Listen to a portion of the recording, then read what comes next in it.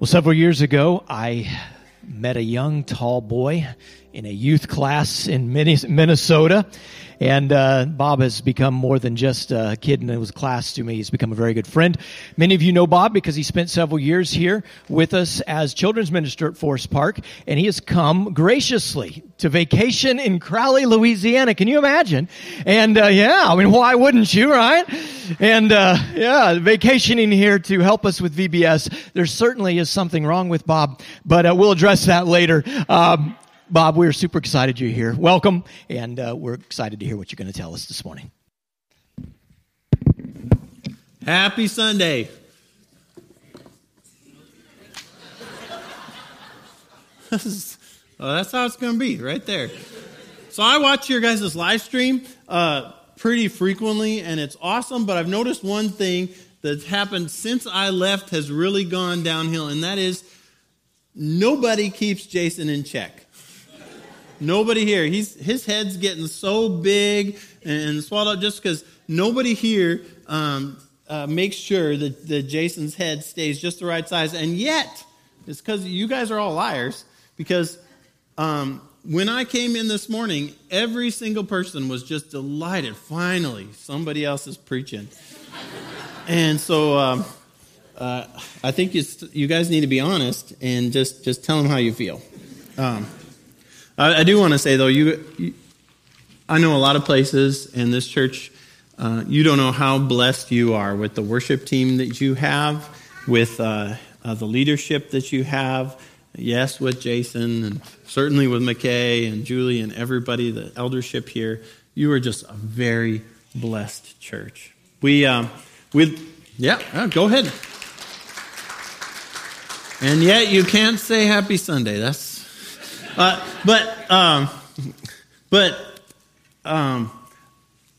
We love where we're at, but we sure miss all of you. It's so good to see everybody here.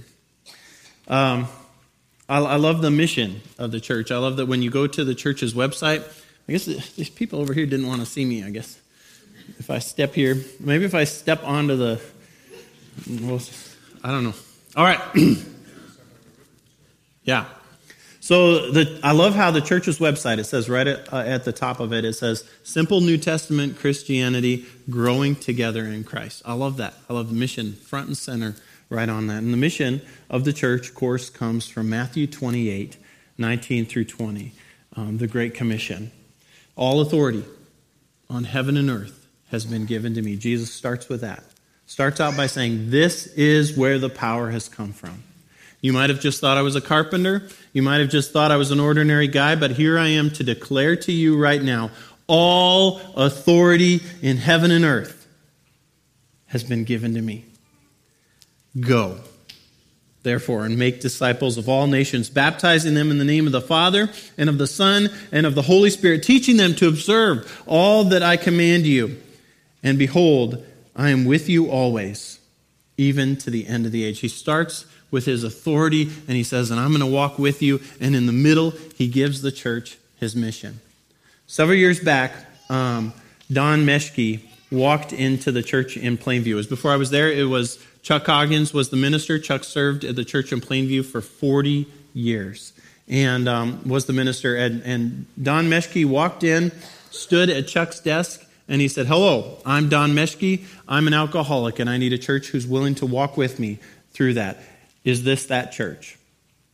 And they said, yeah, this is that church. Chuck was, yes. And Don and Darlene Meschke gave their life to Christ. And over the next few years, their lives changed dramatically.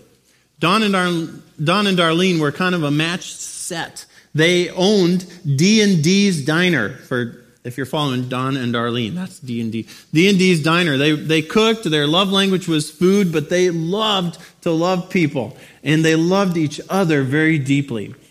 And Mrs. Darlene, she'd come to VBS and she'd wave her hands in the air and do all the actions. Little old lady doing all the actions with all the kids, hopping around and moving. And Mr. Don, he every year did the biscuits and gravy for our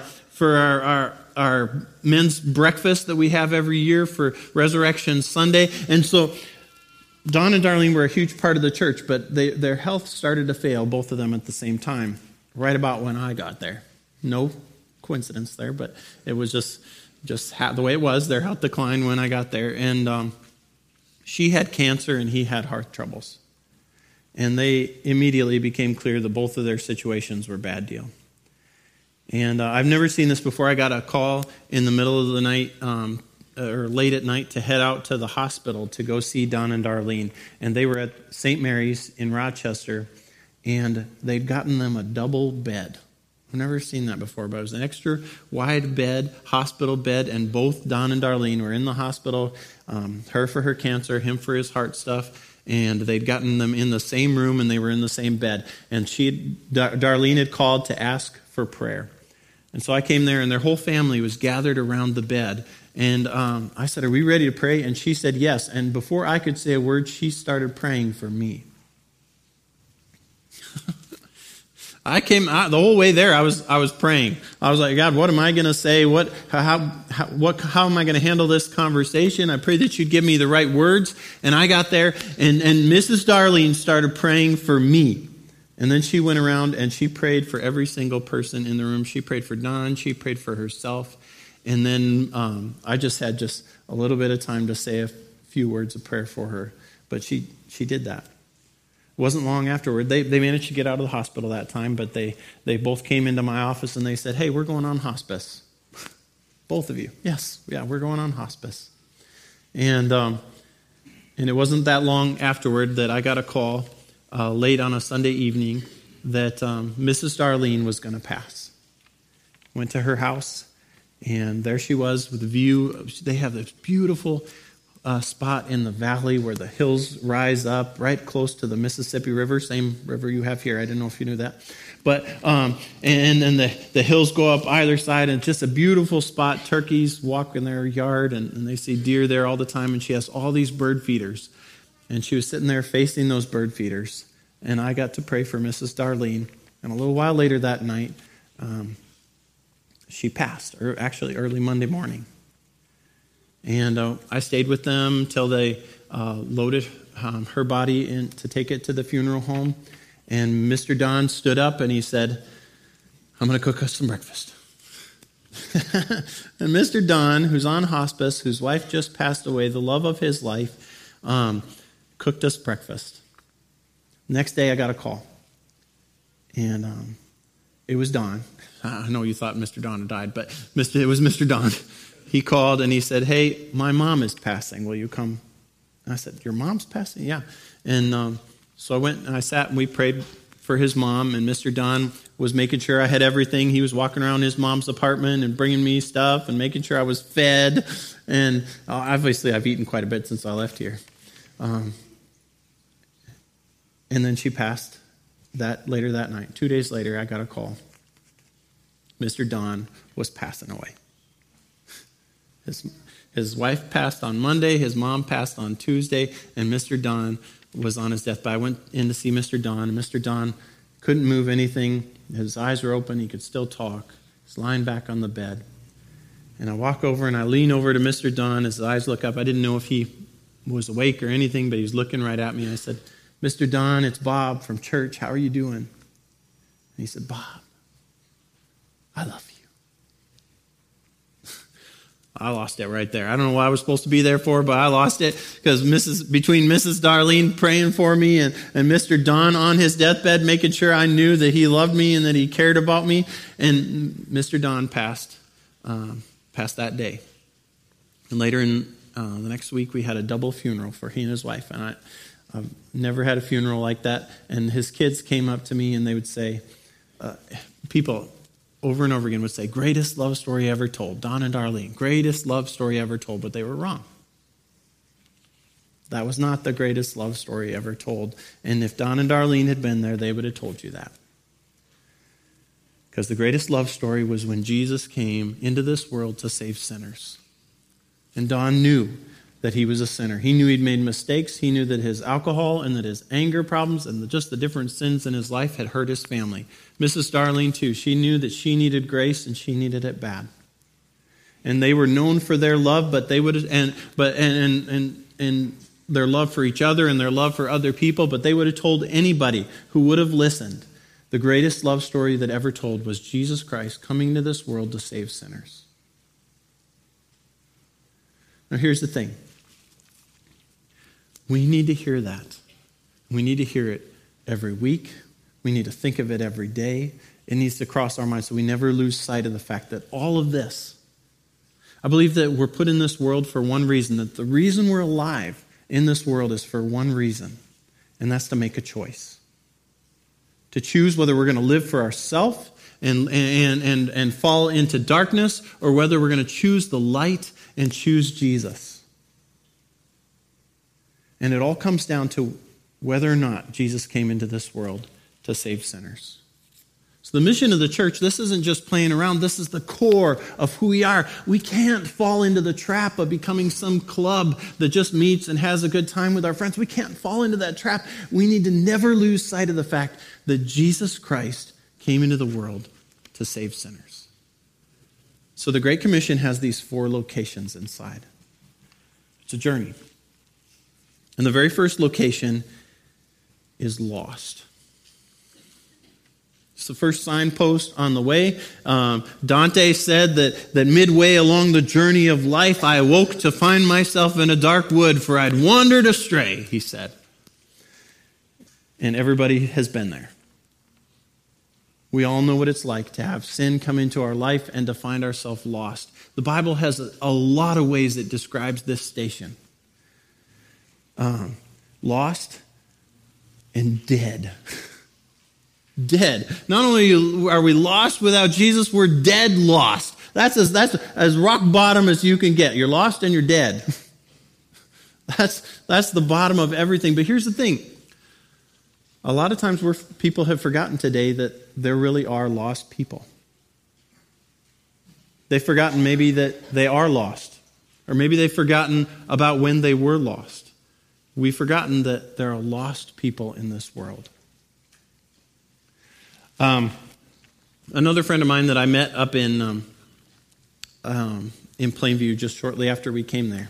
Her name was Jenna, and Jenna first had a connection with our church. She was sitting in the back of a police car. Her house had been raided, and she and her fellow had been doing drugs, and their whole life came tumbling down. They'd faked it for a long time, but their whole life fell apart. And she was put in the back of a police car, and it just so happened that the guy that was driving the police car was one of our elders at the time. And he had one car ride with her. And so he starts quoting some scripture to her and telling her about the love of Jesus. And her parents had some friends in our church, and so pretty soon she was connected to some people in our church. She knew what it was like to be lost. She knew what it was like to be far from Jesus and to be desperate for some answer in a life that is missing everything, to desperately desire to have this one truth, one real thing to cling to. But praise God, that's the business he's in. Changing lives and bringing people to him. The first station is lost, and that comes right out of the Great Commission. The second station is saved. First location, lost. Second location, saved. And the first thing that we're supposed to do as a church is to help people move from this station to this one. To get people from lost to get people to saved. A lot of people want to jump ahead and they want to say everybody's saved, everybody starts out on this station and we're all saved. But here's the thing, you can't be saved unless there's something to be saved from. And here's the thing, people in the church sometimes talk like there's no lost station, but people who are lost, they know there's a lost station. They know what it's like to be lost in the darkness, to be away from everything, to be wishing for some kind of hope. When you're sitting in the back of a police car and your whole life is crumbling apart and you're addicted and your life is out of control and unmanageable and you don't know where to turn because you don't have God in your life, you don't have to argue with somebody about whether you're lost. You know it. It's written all over. You're sitting in it. You're living in it. And you need hope. And yet Christians sometimes are afraid to talk about the fact that there are people in this world that are lost. They know they're lost. It's not a surprise to them. They desperately need somebody to tell them how to get from lost to saved. And so I don't have time to go through all these. I'm not going to argue the scriptures with you. I'm just going to lay it out for you, and then we're going to keep moving because I've preached 200 and some sermons since I've been here, and now I got a chance to preach one to you, and so I got to fit all 200 sermons into this one. Okay? Oh, and there's a timer somewhere. Yeah. That doesn't tell me how much time there is left. 10 minutes. Who invited this guy to church? Brother, you're still lost. No, that's not my decision. Okay. All right. This is in the Great Commission because it says part of our mission is baptizing them in the name of the Father, the Son, and the Holy Spirit. And so here's the steps that get you from lost to saved. They're laid out in Scripture. I can show you the Scriptures for these, but we're just going to go through them really fast right now. First step, admit that you need a Lord and Savior.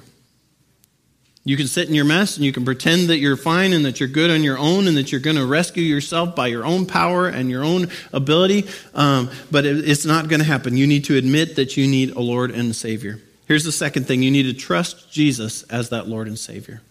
The Bible calls this faith. Trust Him as that Lord and Savior. Here's the third thing. You need to turn from your sin and toward Jesus. This is the Bible word for repentance. It means I'm going to stop going my way and walking away from God, further and further from Him, headed my own direction, and I'm going to turn and I'm going to start heading toward Him. I'm going to leave that old life behind. I'm going to repent and I'm going to turn toward Him. Here's the fourth thing. Tell people who Jesus is. We do this at baptism where we have somebody stand up and say, hey, who's Jesus? And we want them to say that He's the Christ, the Son of the living God, that He's their Lord and Savior.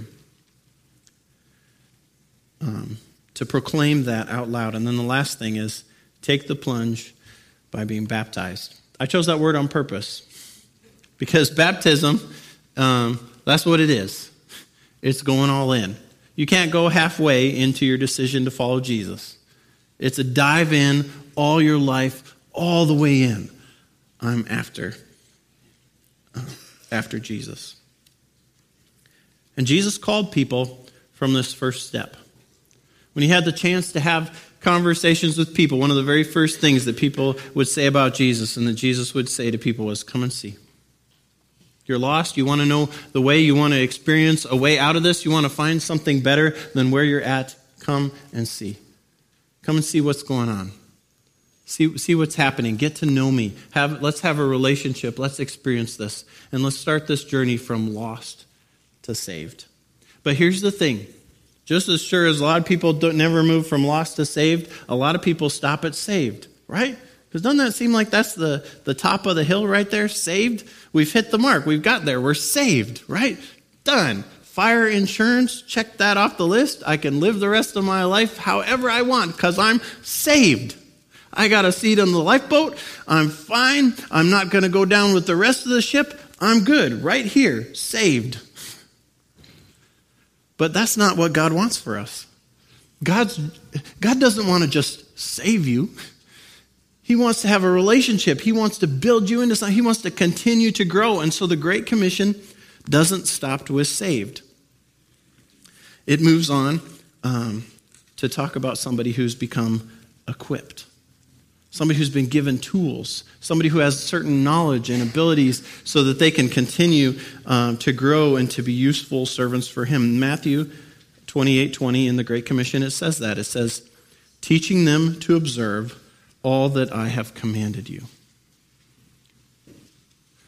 We're not just supposed to move people from lost to saved. We're supposed to move them from saved to equipped. We're supposed to teach them everything that God has commanded them, to build that into their heart and into their life so that we can be useful servants, so we can grow in the grace and the knowledge of our Lord and Savior Jesus Christ, to be built up in love and to continue. And so I'm going to give you several things that the Bible says move you from saved to becoming equipped.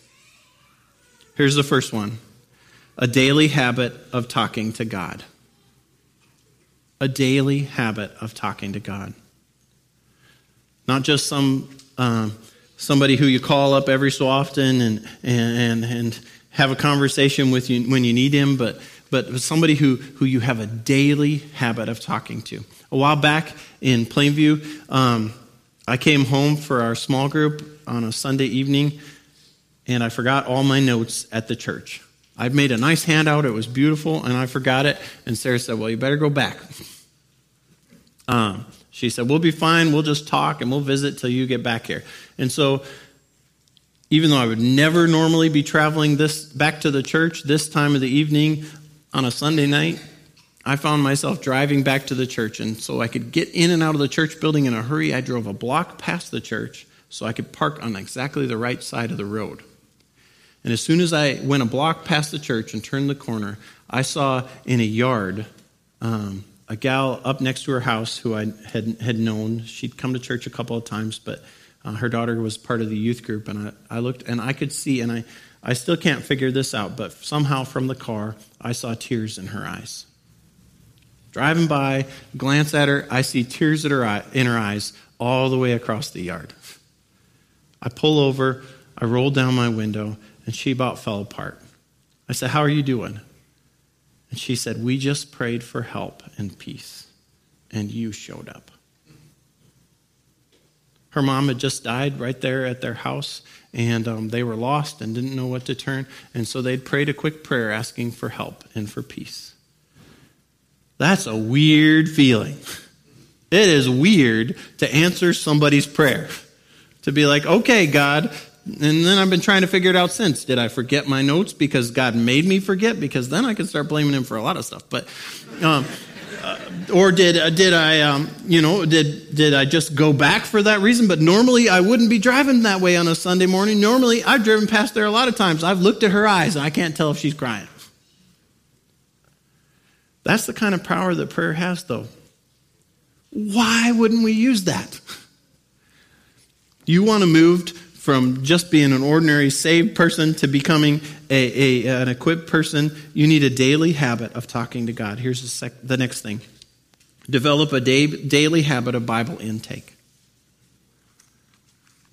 A daily habit of Bible intake. There's a whole lot of Christians who've never read the Bible all the way through. Isn't that weird? You got a book from God and you didn't read it? We got a guy in our church who he has severe dyslexia. He's great with his hands. He's an amazing carpenter. He can build all kinds of stuff, and he can visualize things. And there's a lot of guys in this room that are like that. They just have that ability, but he has severe dyslexia. He can barely read. Something lit a fire under him that he needed to read the Bible. And he had an accident where he was stuck at home just a little bit more for recovering. And so he started reading some of the Bible every day. And for the first time in his life, he read through the whole Bible, and he read through it in 6 months with severe dyslexia. He had to read every chapter twice, just about. And it's amazing to see him growing like leaps and bounds in his life. Don't tell me you can't read your Bible. And here's the thing, too. You can get an app on your phone where it'll play it in audio while you're riding in the car. You can knock off a chapter on your way to Walmart and a chapter on the way back, which might be the best thing you got from Walmart.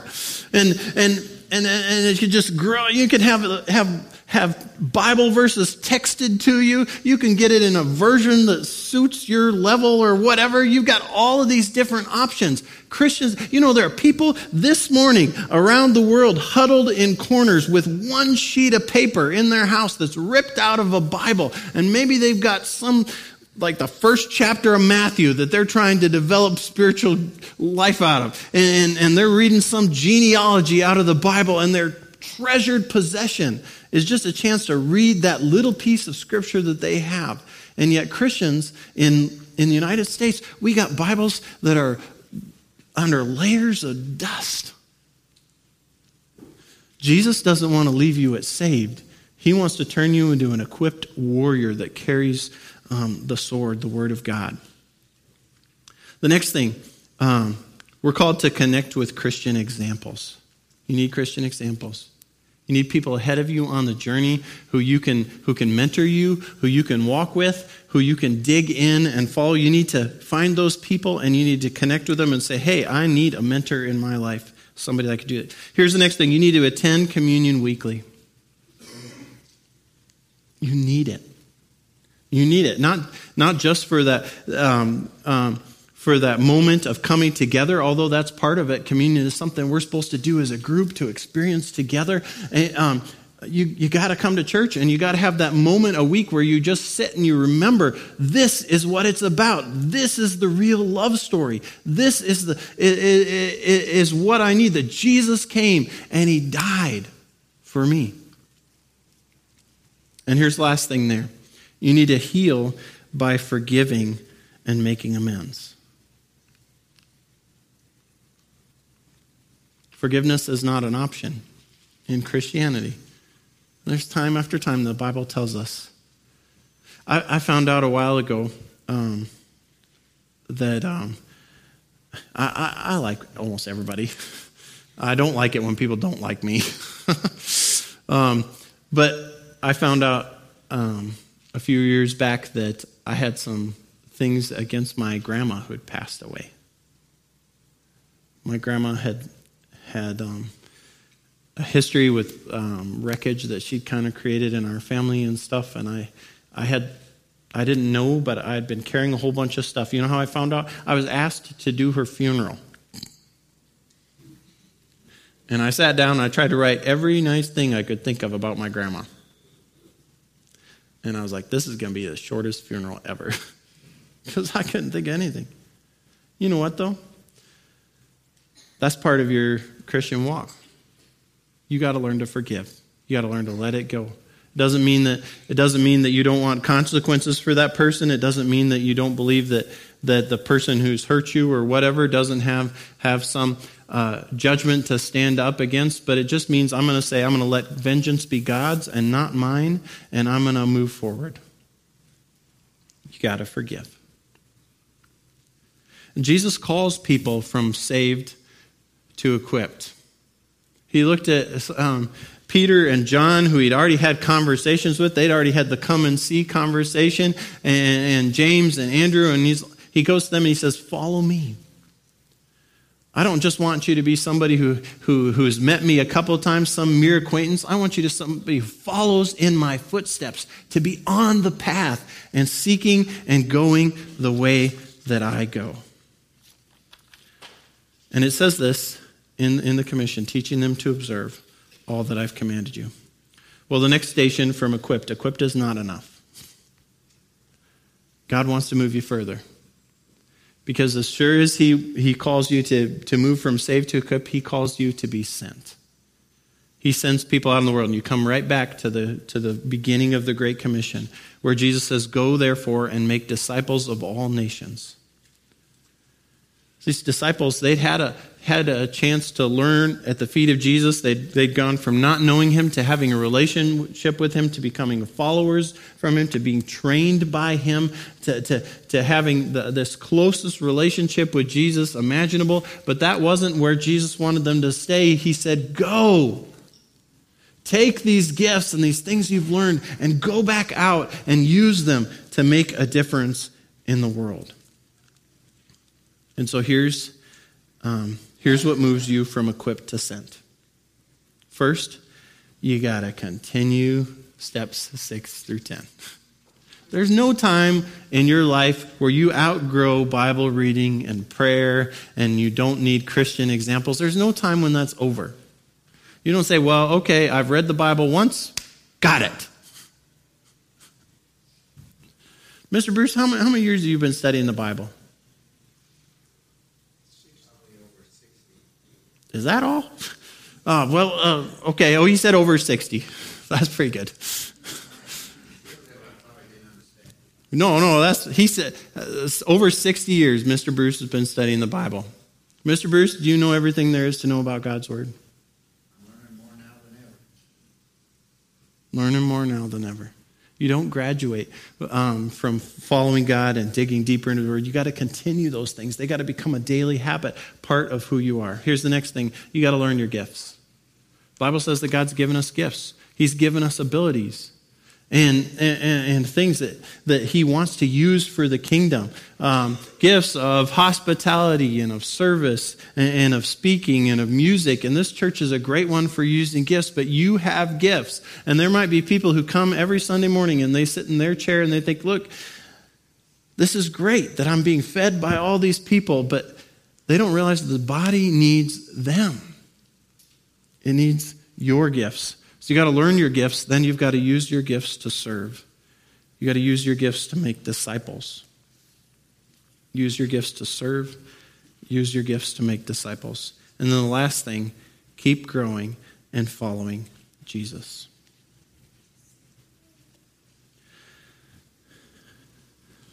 Jesus didn't leave the disciples at the point where they had grown. He said, go and bear fruit. Go therefore and make disciples of all nations. Jesus had a lot of harsh things to say about good-looking trees. Trees that started out and grew from a seedling into a beautiful tree but never bore any fruit.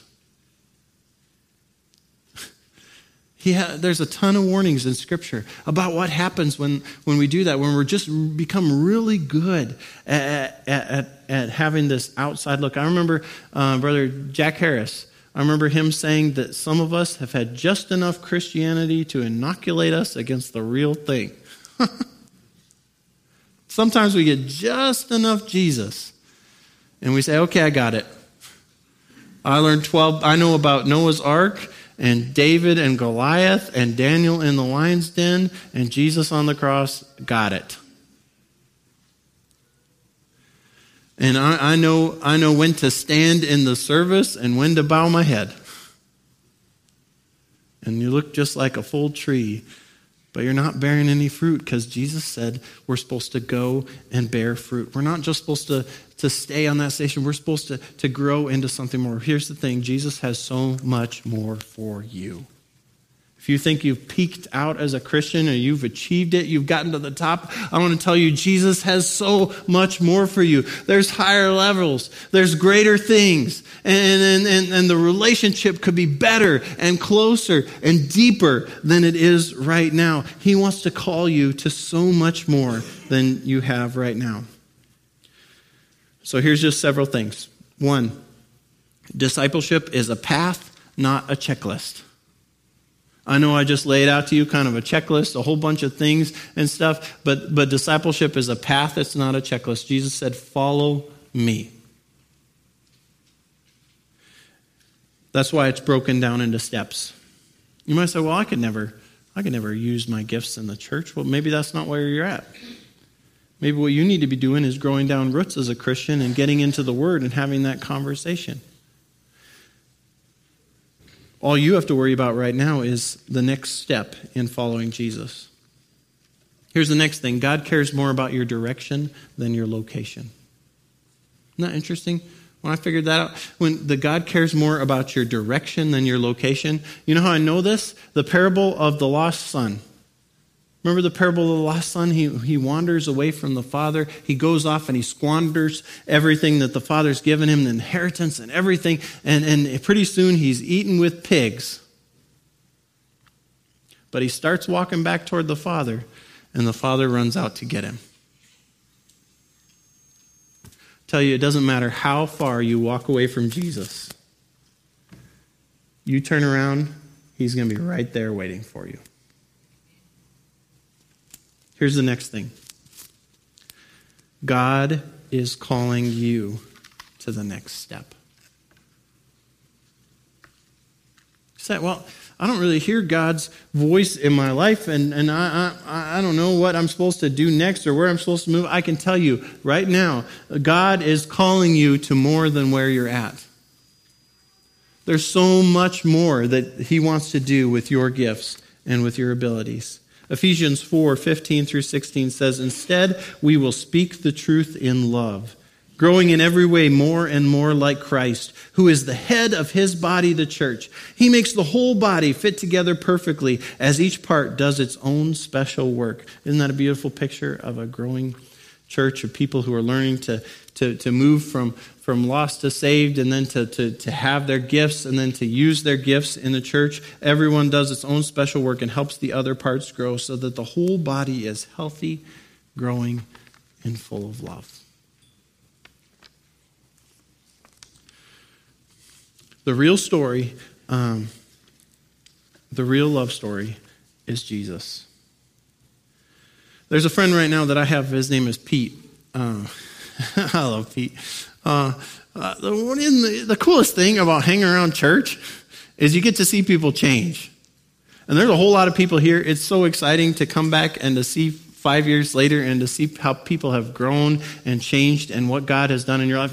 Some of you don't even realize it because you've just been living it, and day to day you're taking one step at a time, and but you need to take a step and look at your life, some of you, and realize how far God has taken you in the last 5 years, one step at a time, moving forward.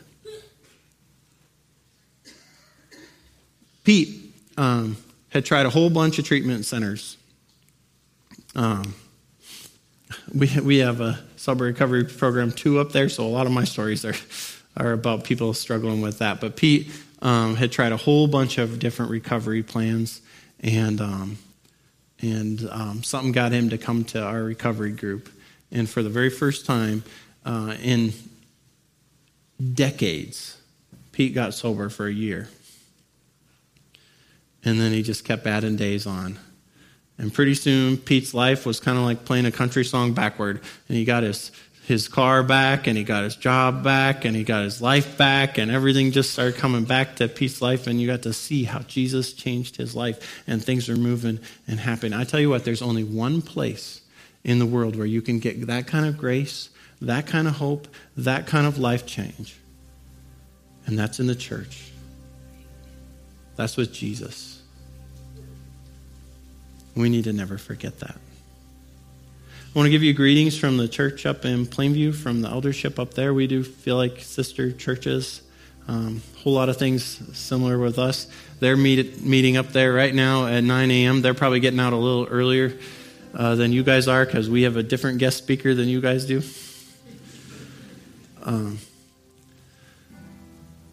But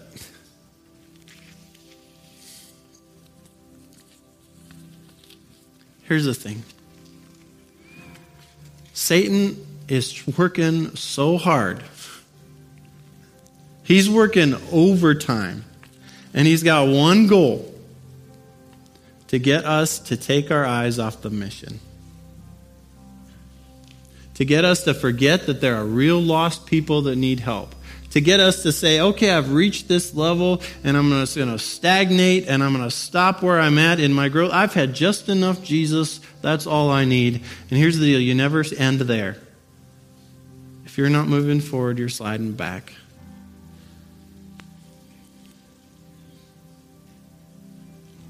And we don't get to see you guys every week and stuff.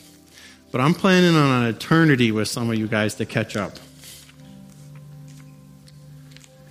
And what makes the Church of Forest Park an amazing church is that Forest Park, for years, has been focused on the mission. Don't lose that.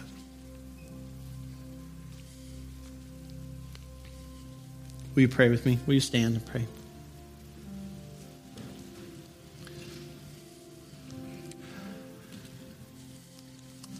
Father, you're the answer. You loved us so much that you sent your Son into this world because you care. You want so much more out of us. You have so much bigger planned for us. Father, I pray that we would just be willing to take the next step. You're calling us. You're calling us to so much more. Father, if there's somebody here who has never invited you into their life, who's lost, maybe they're just waking up and realizing that.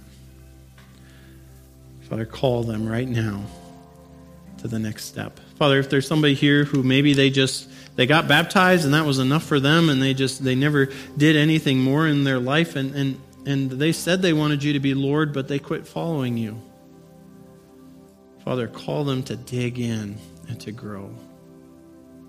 Father, if there are people here who you have poured into and they know it, you have just taught them and you have given them scripture and you've given them godly examples in their life and you've planted gifts in their heart, but yet they just decided I've just retired or I'm done or Father, whatever, I pray that you would call them back into service. Father, call us all up to active duty. Use us for your glory. In Jesus' name I pray. Amen.